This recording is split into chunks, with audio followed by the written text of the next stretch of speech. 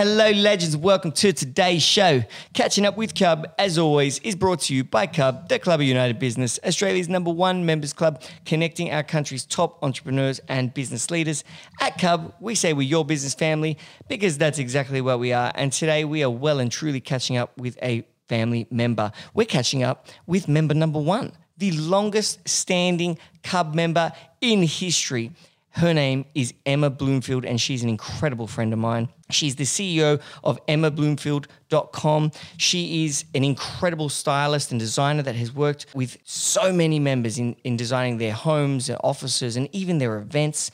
Emma is a 2 times best-selling book author, and now she's a woman of tech. She's innovating the design industry with an incredible new platform that is going to change the game. This episode is incredible. It's going to make you ask some really important questions to yourself. One is, what are the events or triggers that cause your clients to realize that they need you? Understanding those triggers is so important to every business owner. The other thing is, do you understand your craft in a way that you're able to write a book about it and write a formula about it that you can teach others? Because until you do that, you don't really understand what you do. So there's those and many more. It was a really cool episode, particularly because me and Em have known each other for so long. I hope you enjoy the show.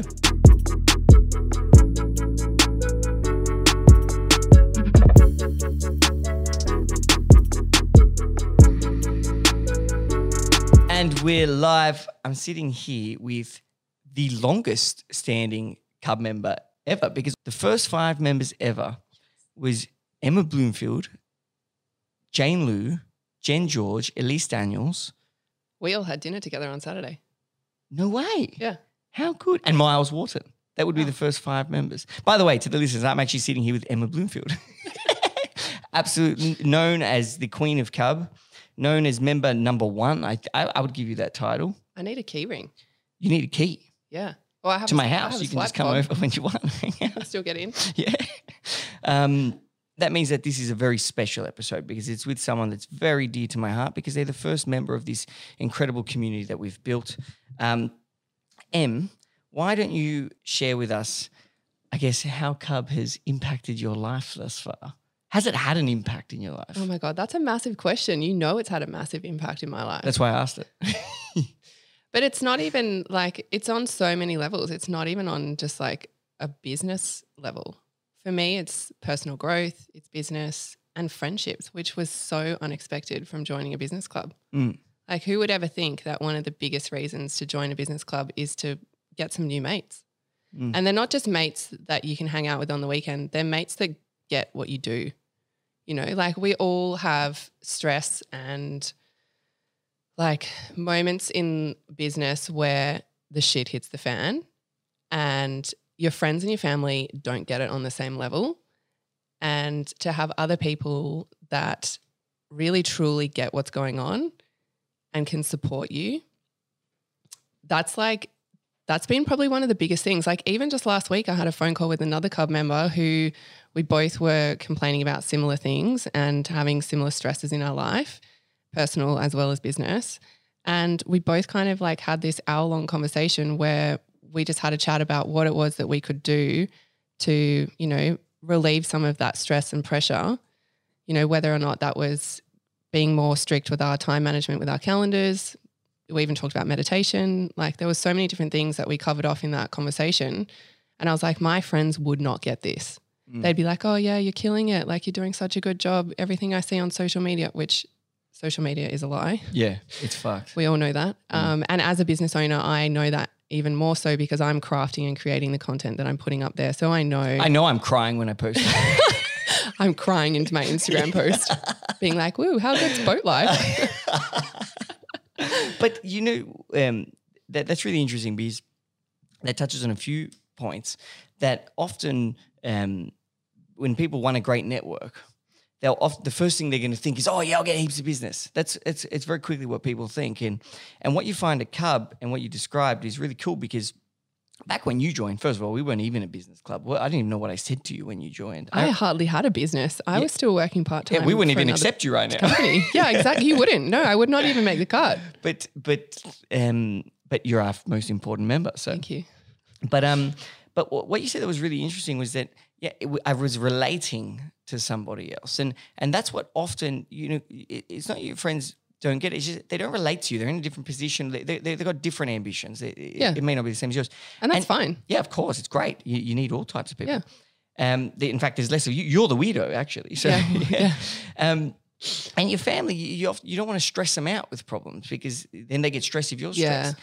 And having that group, people often overlook that being the most important thing of having a great network is having people to relate to actually say, hey, I've got this big problem. And they're saying, hey, shit, I have the same one. And just knowing that you're not screwed because you have that problem, you know what I mean? So yeah, and that's because your friends won't get what you're doing and someone else might be like, oh, no, I've had the same thing happen to me before and therefore this is what I've done to kind of get through that. And we've now not pivoted, as Cub evolved. What we do is if you to ask the team at Cub what our role is, what we do for a living, we say we make friends between accomplished entrepreneurs. That's what we do. We're friendship makers. And there's nothing more beautiful than building relationships for people, than making people friends. It's the most needed human need. It's like I love that, friendship makers. Yeah, for business owners. Yeah. The rest of you get getting up.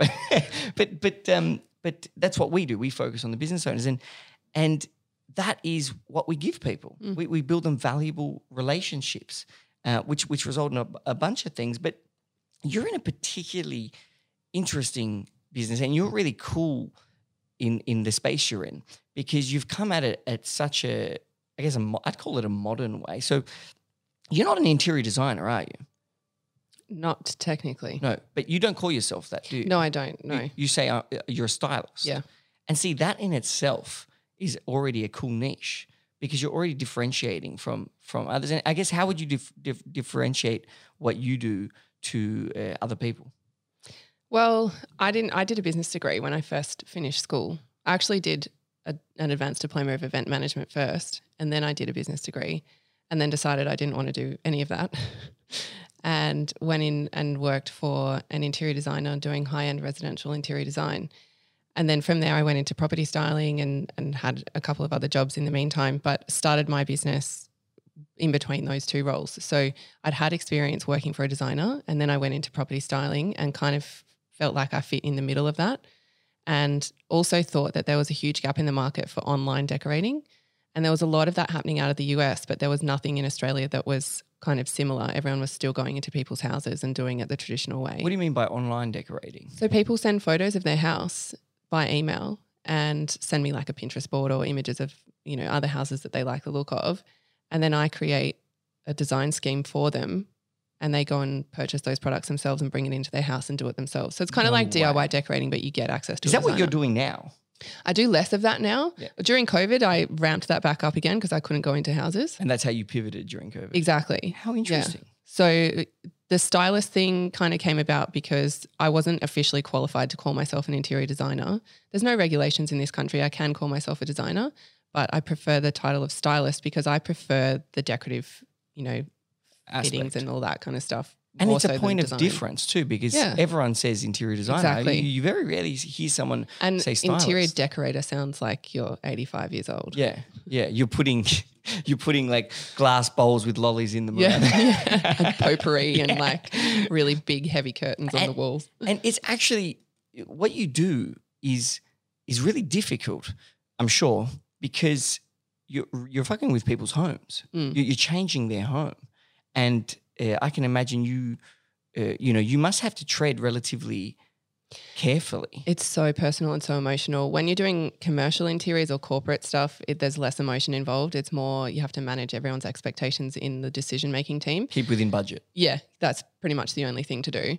With residential stuff, oh my God, if they've come through a divorce, then they've got all the baggage of the divorce. The kids have been dragged through that. They want to make a nice space for the children because they've had to deal with all the crap that's just happened, in the previous home. If they've had a death in the family, that then sparks there's certain events in people's lives that will spark contacting a designer, and some of them are really heavy. Like after a death, you can feel it in the house. And same with a divorce. If you're going into a house they've had a divorce, you can feel it. Like it's this weird energy. I can't describe it. You have to just be there to feel it and Yeah. understand what it's like. But Because you're in it's someone's home. You're in their private space. Yeah, and there's a current vibe going on in that home. It doesn't mean Yeah. that's always going to be the vibe. In fact, that's probably what you're there to fix. Exactly. And usually it is something negative that they don't like about the house and they've picked fault in things. And so they can't find a way through that. They just hate it. And they're like, now it's your problem. You solve the issue for me. I've actually never thought of what you do like that. I've always just thought, Just make it pretty. yeah, well, rich people get bored of their furniture and change shit, like I do pretty often.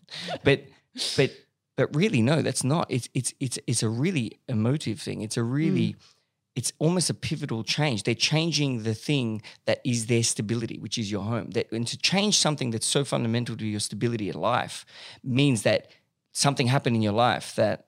Well, that's like the law of feng shui. I don't know a ton about it, but a lot of that it comes back to like the energy in the house and all of that sort of stuff. And, you know, even birth and having new babies and, you know, growing a family in the house, there will be certain things in your life that will change the fundamental way that you use the house. And if you don't know how to do it well, then you don't feel comfortable and happy at home. So a big part of my job is making sure that, and I often talk about this, is that my job is not actually picking out the physical furniture and decorative items and lighting and all that kind of stuff. My job is actually to make them feel good in the house. And how weird is that? Like, I'm an interior designer. I'm not like a psychologist. Yeah. But I end up doing a lot of counselling between couples that can't You decide on would. stuff. Yeah, you would, wouldn't you? It would have an element of, like, you would need to be very good with people to be in an industry like yours where you're dealing with something so personal. When you're dealing with someone's home, Yeah. you know, even if you were a builder, Oh, yeah. The Yeah. builders see even more because they're knocking everything out. yeah, they would have to be like a good builder or someone that's client facing good would have to be, I guess, empathetic. Yeah, that's a big part of it. Yeah. And, you know, like I've had clients in the past where I've gone into their house and there's certain rooms in the house that they would never even show their guests because they're, you know, ashamed of it or whatever it is, or it's messy and they just keep the door closed. I get to see everything. So you can't hide anything from me and I've seen it all, like literally Like everything. what? Like what's some weird stuff you see? Oh, the weirdest is when you're doing property styling and you've got to move existing stuff around the house and bedside table drawers. You've just got to masking tape those shut. You Yeah. can't just move them because some weird shit pops out of Yeah, those it would, bedside wouldn't it? drawers. Yeah. That'd be my favorite part of the job. Yeah, look, it is interesting. It would be interesting. I like you. Yeah, you got some weird yeah, taste. Yeah. I'm into that. I like your stuff. But have I ever introduced you to my brother-in-law who owns Taste Living? I don't think so. They do. I don't even know how many big renovations they do. They do it for really high. They built this. They built my apartment. Oh, okay. They're the best. Yeah. You should definitely. I should introduce you to him because I reckon you guys would be great together. But he tells me similar things. It's just so personal, and you don't picture a builder being like. You could probably picture a stylist being quite empathetic. Yeah. But an empathetic builder, like it's rare, and I think he's actually quite good at it. It is. It's really tough for them because they want to get in there and just get the work done, and they're there to do, you know, all the physical labor. And then the clients are there constantly asking them questions because they're the ones on site. I'll do the design work well before the builder actually gets started.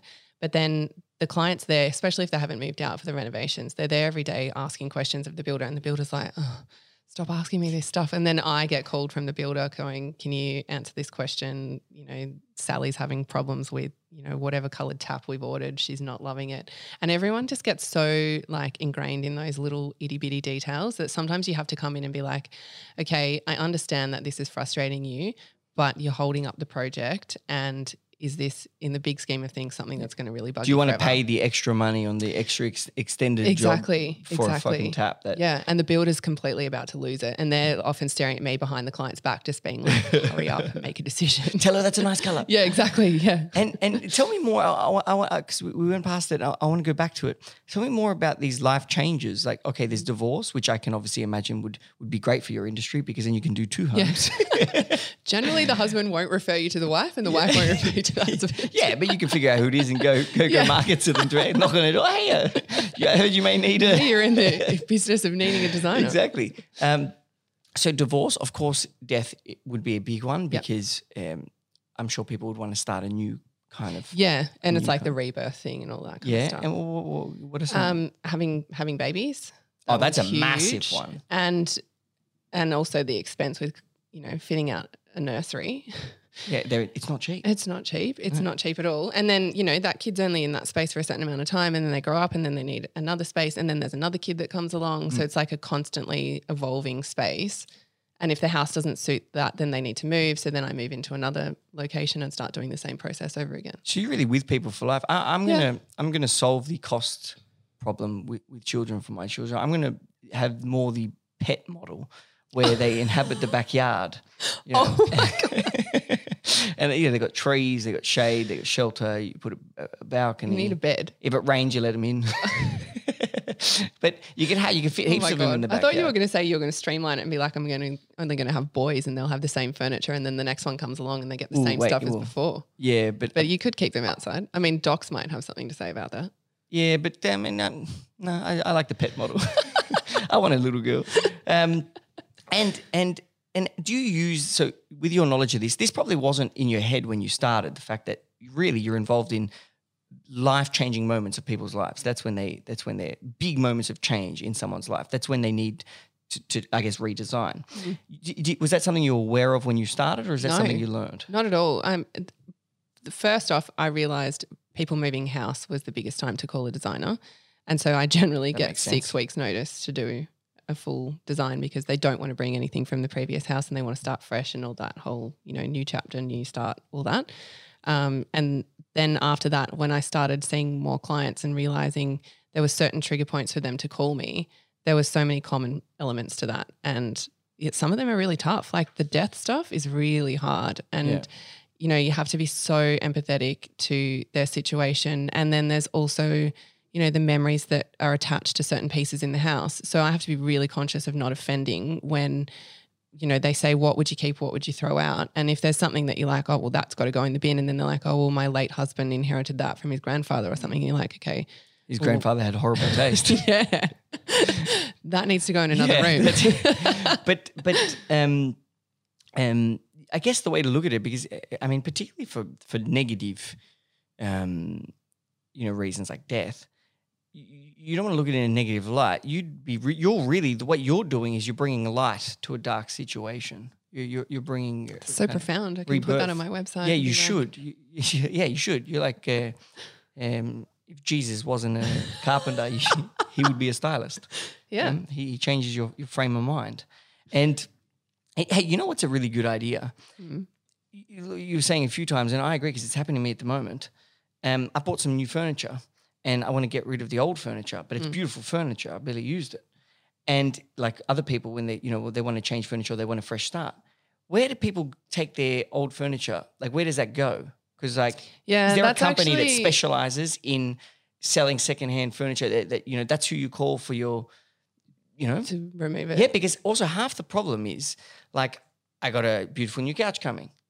Where do you put that one? Well, yeah, and I don't want to I don't want to just sell it for cheap on Facebook because it's not cheap, and I don't really have anywhere to put it. Like, you want to sell it. If you're going to sell it, even if you got half your money back, you'd probably be pretty happy. Where can you go for that? Yeah, that's actually one thing. I talked about this in one of the books that I wrote, was about how we need to be more conscious when purchasing. So you should have really thought about your sofa before you. It wasn't. Well, it looks beautiful. Do you like how it looks? No, I know we've talked about this, but you're not comfortable. It's just not comfortable. When you sit on it. It's and you know what? It's the only thing in this entire place. No, it's the only thing I chose. Oh. It's the only thing in the entire house that I up chose. And deal with it. Yeah, I know. No, I already bought a new one. You know who I bought it off? And I would recommend members. They actually listened to the podcast. They told me because when I got there, they said, I love your podcast when I walked in. It's called Crafted Furniture. Crafted. Yes, I know them. They were, and they've just moved to Paddington. Yes. I love the owner. Justin. Yes, Justin. He has given me incredible service. He could have given me a bigger discount, especially now that I'm giving him a shout out on the podcast. But maybe I might speak to him after this. Yeah, you can take that. I might edit this podcast depending on his on after I call him. But they do Australian-made furniture, custom-made furniture. And what I love about that is, A, it's Australian-made, which is a massive plus. But B, you don't have to wait for delivery from Europe and then it comes the wrong colour and you have to wait a whole nother 12, they say 12 weeks, but it's more like 12 months. Yeah. Australian-made furniture, I reckon that's a big niche. Maybe you might pay a little bit more. Not necessarily. That's actually one of the positives that's come out of COVID is because of all these issues with freighting and, there's not enough containers to bring all, because everyone's now on a home renovation like mission because we can't go anywhere. So everyone's making their home nicer. And that's meant that a lot of Australian furniture suppliers are getting more business than they would have before because they're able to turn it around faster. Yeah. We are having some issues with raw materials, but generally my Australian-made suppliers will be able to turn it around in like half the time that any offshore suppliers can. Yeah, the crafted 6 weeks for my couch from deposit. Some of the other suppliers that go offshore are quoting 26 weeks for a sofa. Minimum. And that's if it comes in the right colour or the right fabric. Because if it doesn't, God forbid, you have to order it again. And then if it gets stuck on the water in the containers, add another 4 weeks. Or the ship sinks. Yeah, exactly. And so you've mentioned a few times how COVID's affected you. Yeah. Would it have – I love what you said about pivoting into online styling. That was really cool. I want to hear more about that. But has it been good for you now? Because like you said, everyone's been locked in their houses. Everyone knows the fault of their house and everyone's sick of most of the stuff. Has it been beneficial to you or has it had a negative effect on you? At the beginning, it had a negative effect because no one wanted to spend on anything and they pulled back on most of the projects that I were working on got affected. Some of them were renovations that were about to start work and everyone was concerned that the government would stop construction, so they didn't want the back of the house knocked off for months on end, which is understandable. Yeah, I like my back wall. Yeah, exactly. And then others were concerned about their money in the stock market, and so that was the money they were going to be using to spend on furniture, so they've paused that. Most of them have come back now. And then I noticed after Easter, everyone had those 3 weeks at home and all of a sudden I started getting like so many inquiries. I've never had that many inquiries before of people saying, I want to change this, I want to change that. But I wasn't allowed into their house yet because we were still in lockdown. So we had to do the e-styling and e-decorating instead because I couldn't physically go to their house with any potential legal ramifications if I was to have COVID and whatever. So I did all the have a couch and a bit of COVID. Yeah, which one do you want? Yeah. You can have both. Yeah. And then ever since then, it's just been really consistent. But I did have probably about a 4-week period of sitting there thinking, is my business completely gone? Do I need to start thinking about getting a job? Yeah. But it also gave me the time to reflect on, what wasn't working in the business, what was working, what I could do better, and start another business. Well, I also think that the fact that you are such a modern entrepreneur and you also already had the experience doing the online styling meant that all these other interior designers they were scrambling. They didn't know what they were doing, and you were like, oh, just go online and because you briefly mentioned the book, because you've got such a big personal brand. I sold so many books during lockdown. Did you really? Yeah. Oh, well, because you've got such a big personal brand, part of which through the book, which I want to talk about, you were able to leverage that and then go online and still help people. And if people are bored at home, well, why not do a bit of styling for yourself? Yeah. And even better, I can do it online. I can be told what's good, what's bad. Exactly. And it's actually more fun to do it yourself. Yeah, and they had the time, so they were willing to do it, and that was their weekend activities, was moving furniture around the house and seeing what worked and what didn't work. Exactly. And there's actually like psychology to that. IKEA has done did a big study, or maybe it wasn't IKEA that did it themselves, but someone did a study, and it was on satisfaction of furniture when it gets to your house and when it's in place. Yeah. And they say that people that buy from IKEA have a much bigger satisfaction level because after the furniture's there. Because they had to build it? So, oh my God. And so they're like, I don't. Yes, I wouldn't. It's not my style either. But you can understand that the fact that they did it themselves gives them that, that pride. And so that could have an effect on your online stuff because they're having guidance. Well, they always send photos afterwards and they say, look what I've done. Thanks so much for your help. I wouldn't have been able to do this myself, but I feel like I've created a really nice space for myself and my family with your help and guidance. But it's their end result. They've done it. It's so cool. And so can people still do this? Yeah. So they can, how do they contact you and do that? It's all on my website. I've got a whole section for e-decorating, emmabloomfield.com. And they can go on and they can organise online decorating with you. And they can follow all the prompts. emmabloomfield.com, no .au or also just .au? .com. Just .com. Yeah, and Bloomfield with one O just because we like just to be because we like to be shorter. And so the book, because one big point of difference, like you, again, you're a stylist, 100%.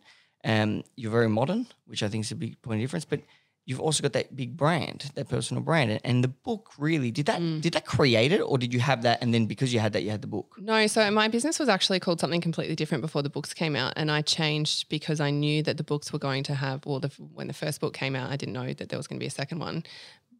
It was called Home, and I thought, well, now's the opportunity to really create more of a personal brand because this book has my name on it and it will go everywhere, and it went all around the country and all around the world. So that was a good opportunity for me to change that and create more of a personal brand experience, so that then if I had any offshoots of anything else that came from it, which I did, I had an art range and a rug range that came with the books. It just was a bit more streamlined.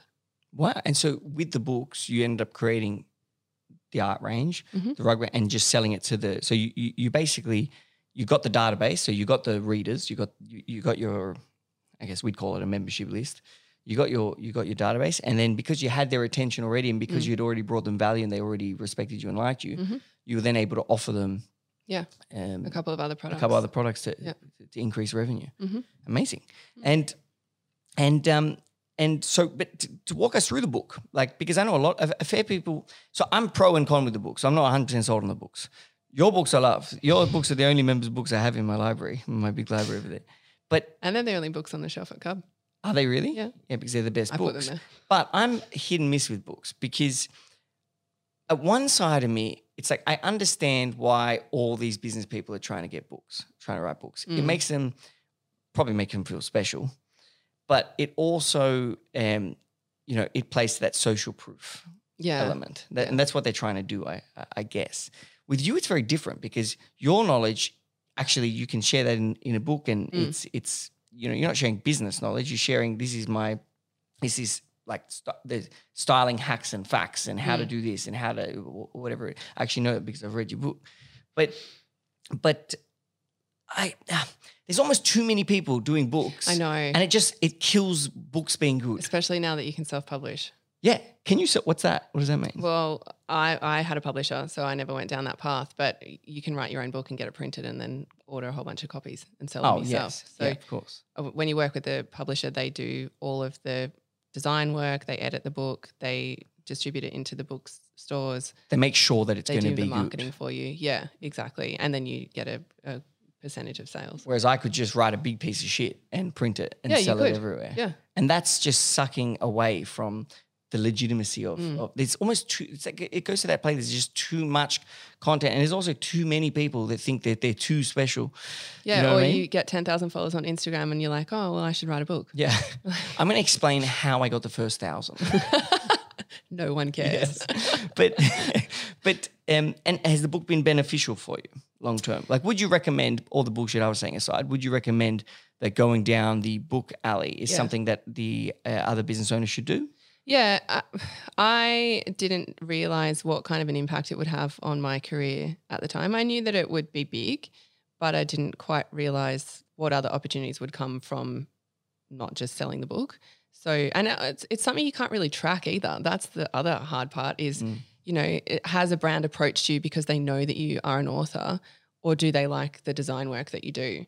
It's kind of like, or is it both, And quite often when I do something with a retail brand or whoever, they will ask, can we do a giveaway of your book?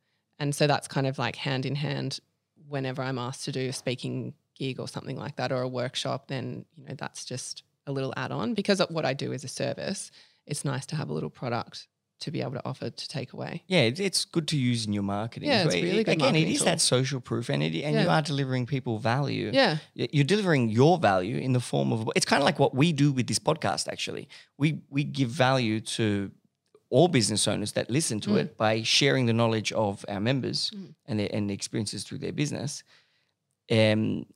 without them even actually having our actual service. Mm. That's pretty much what your book, it's basically your podcast. Well, I've always joked that writing a book is one of the most selfish things that you can do because, I mean, it depends. Different categories are different. But from my experience, I wrote what I wanted to write because I didn't have to fact check and have a bibliography at the back saying or reference, 10,000 different things. We don't reference it. I didn't have to reference anything, which was great. So I could make shit up and it didn't matter. No, I didn't make anything up. But it was all my own opinion. So with a client project, I have to follow the client brief and they'll say, I want a red sofa with white polka dots on it. And I might think that looks hideous, which for the record I do. Yeah. But I'd have to go and find that for them. Whereas with a book, I can write whatever I want because no one's telling me what I have to do. And it's almost, it is your taste. Yeah, you can put that in there. But I noticed in your books, you do have the fundamentals. Yes. Like anyone can read it and fit to it. Yep. And then you're obviously using the book in your marketing. It's great marketing for you. Mm-hmm. How do you gain new clients? And do you use your knowledge on the fact that they are experiencing, particularly for the bigger jobs, life-changing experiences such as divorce, death, birth, so new kids, I can't remember what else you said, but do you use that knowledge in your marketing? Yeah, all the wording on my website is very much worded to speaking directly to the people that I've worked with in the past and the conversations that I've had with them and things that they've said. So, they might have called me and said, I've just spent the weekend walking around the supercentre with my husband and 2 kids. Everyone yelled at each other by the end of the day and no sofa was purchased.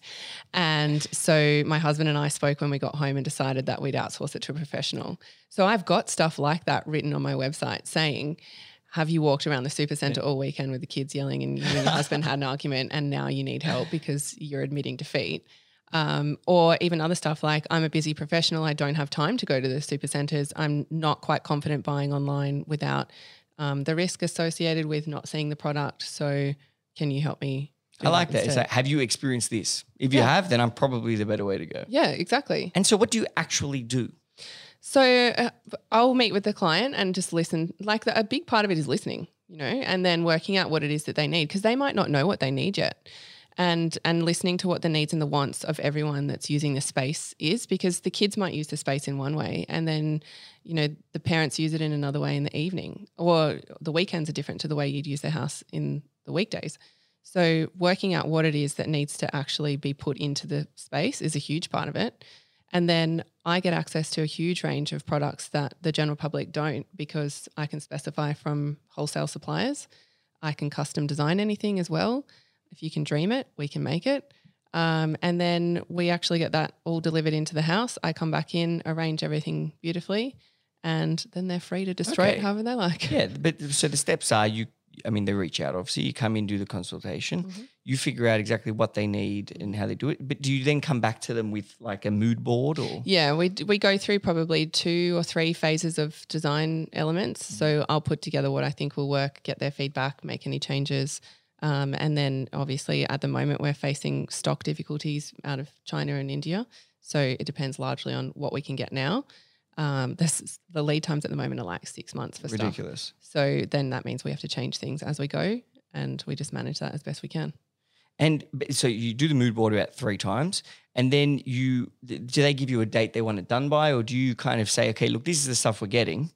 I'm going to go get this for you and realistically everything should be here in the next 12 weeks. And then you actually can go. So once they say, I like that, mm-hmm. you can go to, I guess, any of the suppliers, the shops, and you can do that for them so they don't have to. We run it all. I've got an assistant who manages all the orders and deliveries. Mm-hmm. So she has a spreadsheet that she sends through to the client and says, this is when you can expect the sofa, and she's got all the dates and delivery tracking and that kind of custom-made stuff. things, everything. You can. So basically, if it were me, I wouldn't have to worry about anything. I could say, Emma, I want to redo my dining, which is actually probably the next thing I'm going to do. So I'll let you know about that. My dining area. Mm-hmm. This is kind of the mood I want. I don't know where to get anything. I don't know how to negotiate this stuff, and you can go do all that for me, and one day I'll come home and it'll just be beautiful. Yeah, pretty much. Amazing. And you do it for a lot of members. Yes, I have you- done it do for a you- lot have of you members. gained? You've gained a fair bit of business through. I've Cub. gained a lot of business. Yeah, I have. And- And not just their homes, also their office spaces, events, and their retail spaces too. That's cool. Yeah. Is that something that happened because you were like were you doing that additional stuff before Cub, or were you just doing residential? Did Cub open? Like, did you start having more access to offices and events because of members? Good question. I've done a lot of corporate stuff over the last 5 years, but I had done a little bit of it before Cub as well. I'd done a retail store for a little nursery furniture store. Mm-hmm. But yeah, then we've obviously gained a lot through Cub too. Kind of expanded your. Yeah, it is. Explain Yeah, everything. in terms, and also teaming up with Paul and Andrew with Flair Creative and all the events that they do. Because you're doing Ferrari and stuff now. Yeah, aren't we you? do the Ferrari events, and we've done the Dunk Island event that we all helicoptered everything into the island because we So couldn't get but barge you access. designed that event. You designed, you styled it. You made it look amazing. So I do the creative styling. So they'll come to me and say, "This is the brief. We're launching a new Ferrari." Last year we did the hybrid, so we had to focus on what it was that the car was offering for the customers, and how do we kind of reiterate that through the event. So And tell me, where do you want to, like, what's the next step for you? What are you seeing the innovations in the industry? Because, for example, the thing you told me about the online styling, that's really blown my mind. I think that's huge, but you're saying that's already quite in America. yeah, I love the idea of somewhere to sell nice secondhand furniture. I reckon a lot of buyers want that as well. Yeah. They want the nice shit, but they don't want to pay. they don't want to pay the full 50% of price. it. Yeah. What do you want to do? What's your plan, or do you have one? Well, so COVID has actually kind of stopped me to sit and think about what I want to do next. Next year will be 10 years since I started my business, and that's a kind of 10 years. I know, I'm old. I've learned a lot in those 10 years. So one of the things that I did during COVID was start something that I've You talked must have been about. 15 when you started. I was 7. I'm joking.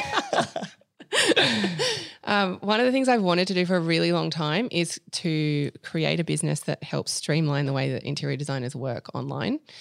And with an old Cub member, we've actually done that and started decorlibrary.com. So that will be the new chapter in my career, is focusing on tech for interior designers and helping streamline the way that they run their projects. And there's a huge gap in the market in the interior design industry. It's still quite prehistoric, the way that we're doing It things. is, yeah. Some people still send faxes. Really? Yeah, I can imagine. It's one of the industries that hasn't evolved so much. Like interior design, construction, Yeah. PR, real estate, like Yeah. agents and all. These models haven't changed in so No. long. And no one, and I don't know if this is because it is a female dominated industry and we are so focused on being creative that there's never really been anyone that's been so tech focused to help. And tech generally tends to be more of a male dominated industry as well. So, and it's something that I've wanted to do for a long time, and my business partner and I spoke about it 3 years ago, and he encouraged me to do it then, and I brushed him off. And then we've had multiple conversations in the last 3 years about it. And then in January, he said, "All right, let's do this. Let's stop talking And so about what it." is it? What does it do? So it is a platform that you can load all of your projects onto, and it also has a marketplace and a library. So you can source products for your design clients through the marketplace and then go all the way through to sending your design projects through to the client, and they get their own portal. They can log in, they can approve products, they can ask you to reselect products, and then you can order them direct with the supplier as well. So you don't even need to go into other websites. You It's can just do it all there. modernizing the whole process, Yeah, making it more streamlined and organized. And which is better. kind of what I started off doing with design in the first place. Yeah, and it's pretty now cool, doing isn't for it? this. Yeah. I love that. Yeah. And you're one of the very few members that experienced Cub in the first 6 months, even a year, whatever it was. But do you remember the first time we ever met? Yes. Do you remember where you were sitting? Yes. At the back on the left. Yeah. Remember it was like a hallway? Yeah. And you're with Elise? Yes. Why did you join? So Elise and I met at uni, and she is a previous Cub member. Yeah. She's on maternity leave. She and I had been wanting to work together because we'd both started businesses at a similar time, had the same kind of issues, but never really spoke about it in our friendship circles. And then occasionally we'd sort of message each other and say, hey, this happened. What would you do in this situation? And then it kind of evolved to the point where we were like, maybe once a week we should work with each other and just like focus on our businesses rather than client work. So we did that for a little while, but we couldn't find any spaces to sit and work together. You can't go to a cafe for a whole day without taking the piss. So then we looked into co-working spaces and never found anything that was the right fit. And then through Like-Minded Bitches Drinking Wine, Jane Lou introduced you to us. We were at the second meetup because Elise and I were part of the founding members of Like-Minded Bitches Drinking Wine. And we heard about Cub through that. And so we came in and met with you and we were like, oh my God, this place is awesome. This is exactly what we need. We need somewhere where we can come and talk business, do some work if we want to do some work, go and get some lunch if we want to get some lunch and hang out. It's crazy. I'm trying to remember what I would have I'm trying to think what I would have said to you, like sold you on. Like sold me some fake dream. It must have been. It obviously was because we didn't have anything at that point. Like we didn't have a service. Do you remember there was no networking service? Like the offering was inexistent. Like a bar and a space. It was more the space back then. And that was never what we wanted to offer. We just didn't have anything else. Yeah. Like I couldn't offer anything else. It was just, okay, here's a space and it's for business owners. Yeah. And that was all we needed. We were like, well, that's what we're looking for. Worked out. The lowest hanging fruit. We're the easiest to please. We need nothing. We just need the space. That's fine. But but it's incredible because it shows you how businesses evolve and grow, and you've really seen Cub go from just I guess a space. It didn't have staff. It didn't even have all the furniture and things. No. I don't think when you joined there was no curtains or rugs, but well, those little rooms at the back were not even. They didn't have doors on them. They were just like little nooks. We had no meeting rooms. But nooks. Yeah. But it's amazing because it evolved from. It's a great example of something evolving from a concept which consisted of a nothing into the best networking service for business owners in the country. And that was done because we listened to like people like you. For example, what you just said at the start, best thing about Cub is that I've made so many best friends that are business owners. That is what has evolved the club into creating a service that doesn't just network people or make you meet them once or have boring meetings. No, it's designed in a way that allows you to build a relationship. Yeah. And that's really cool. Do you and back then, do you remember the first event? Were you at the launch event for Cub? Yes. You would have been, but because you're over 5 years of a member, because you joined before Cub launched. It launched in October 21st. Yeah. You joined in like June or July. No, I swear I joined in October. Oh, did you? I can't remember. Maybe I bonused you for.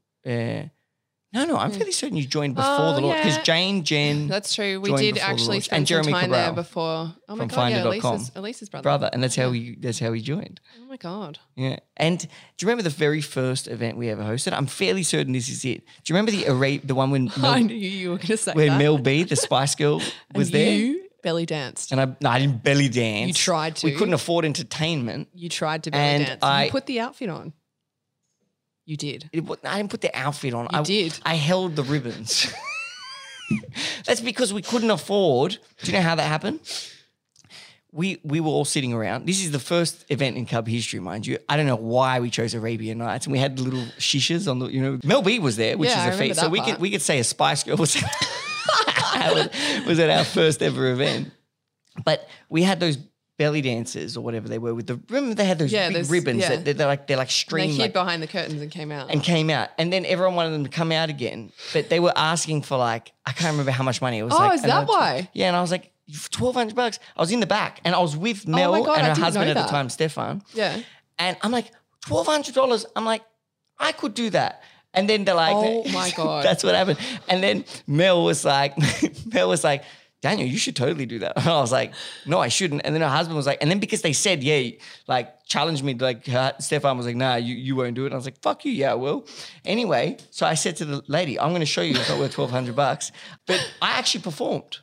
No, I remember that. And I did it for free. The members got better entertainment. I don't know that anyone would have paid for that. Oh, you're kidding. I reckon people right now would pay 10 grand to see me do that in front of me. Oh, you've lost your mind. I'd pay you 10 grand not to do it. No, you're wrong. People like that. Only if But you that wear was the outfit. first event. That was the first. I've done a lot of fucked up shit for Was this that club. the first event? That was the first. I thought the first event was on a boat. No, the first. No. That was before the boat. The very Okay. first event was a very private event with just the first members. That was with you. Like that was. And we hosted the first Like Minded Bitches event too. Yeah, but that wasn't Cub. That was a Yeah, different they've all thing. kind of blurred into one. Yeah. No, I'm And telling I've you. hosted my book launches there as well. Yeah, I know that. They looked beautiful. Yeah. But I've done a lot of fucked up shit for this club. Do you know I also got a nose job for this club? What? I did. Not like an external nose job, like not like it doesn't look different. What do you mean? But there was a member who was a plastic surgeon, and I was so for supporting members that I was like, yeah, you can give me a nose job. You should have got your boobs done. I swear he gave me an internal nose job so I could breathe better. But fuck, he's not a member anymore, so I can say I breathe like shit. I was going to say, can you actually breathe? Nah, he fucked me up. I wish I never did that.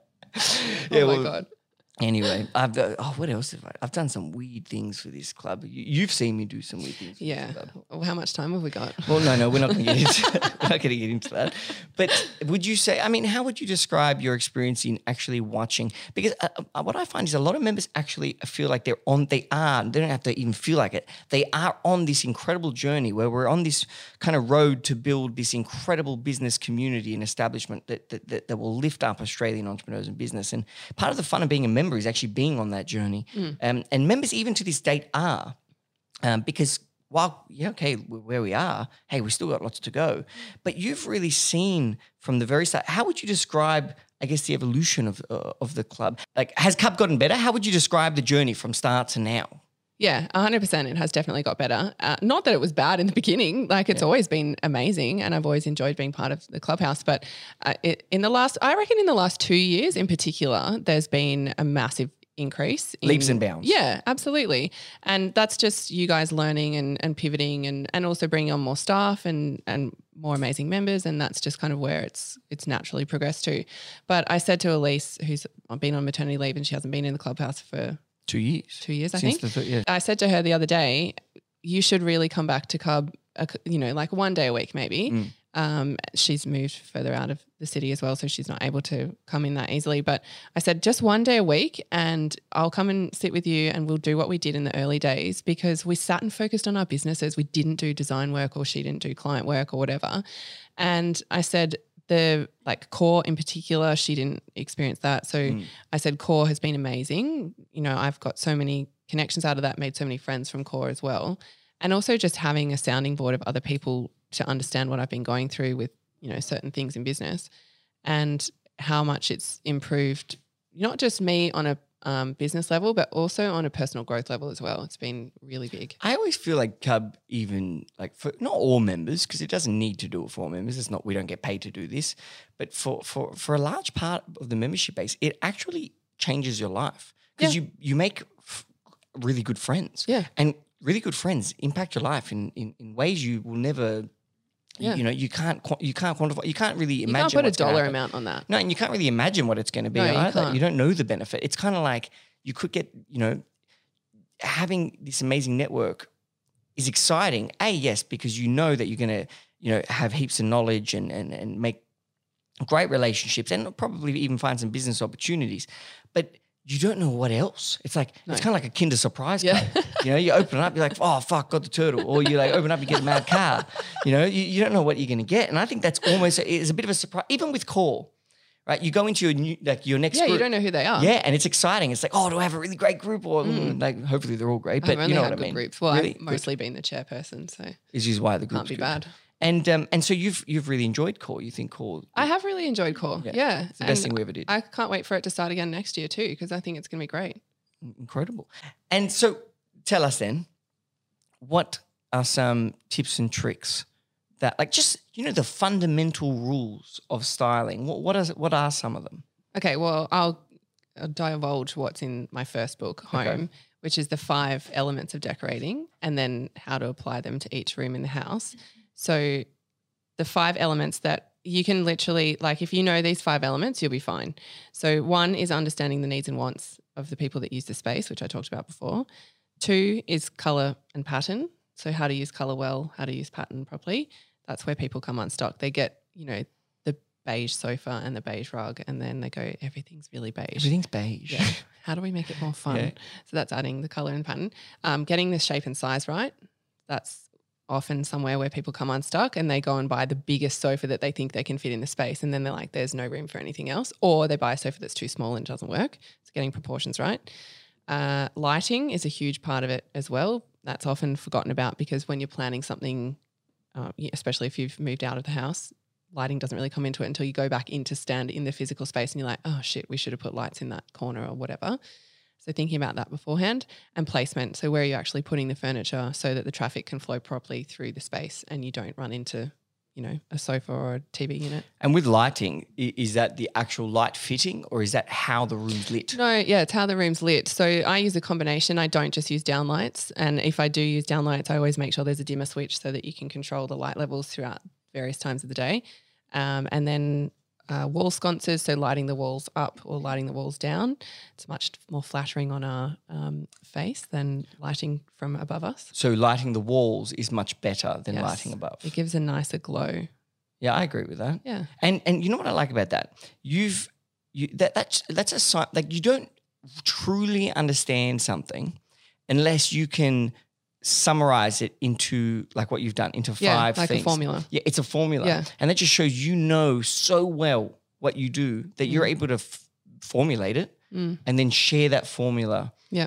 with others to then benefit So from it. that's a big part of writing a book, is that you need to have some kind of formula or have a story or combine both, and that's when it will be successful, because people remember the stories. They don't necessarily remember the exact layout of what that formula is, but they will remember the stories that you tell around that formula. I like that a lot. A formula and story. Who taught you that? Is that something you just learned? A with someone? coach that I worked with years ago when I was writing e-courses, she told me that. So when you're doing an e-course or when you're sharing something, Yeah. because that's super relevant for a lot of things. That's almost like marketing. Yeah. And for Cub, formula and a story, I love that. And you know what else is quite a cool thought is like you probably by writing your book actually were studying your craft Yes. and got better. You understood it better. You broke it down more. Yeah. And perhaps people should write books in a sense simply to better as an exercise in order to better understand what it is they do as a business. By writing something down and actually the exercise of preparing something to teach others will help you understand what Helps you you do understand better. your craft. Yeah. You know where I learned that? Do you ever attend the Cub conversations? Yeah. The digital ones? You know how when a member shares their area of expertise with, Yeah. it's a good way for members to connect and share knowledge. I hosted my first two ever this week and last week. I've never done it before. And I actually found it to be tremendously valuable because, not because I particularly wanted to host them. I did it because I wanted to experience what the members are experiencing. And it's a good way for me to meet a lot of the members because I don't get to meet them all. But what I found was the most valuable thing about that was that I was preparing. I did one on culture creation, on creating culture, which is obviously something we're very good at Cub. That's pretty much what we do for a living almost, or it helps us do what we do for a living. And I did the other one on leadership and lessons through COVID, through a crisis basically, to better prepare us for the next. And by actually sitting down and spending time to break down my theories on things, I actually not only created new theories for myself, but I understood those two concepts much more. And I think it's kind of like what I'm saying. It's writing the book. Yeah. It's Because you don't stop and think about that stuff. no, and not in not in the sense of how do I teach someone else it.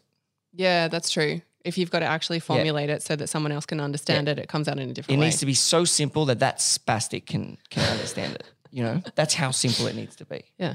And I think all business owners should do that, whether it be about your service or whether it be about your business or whether it be whatever.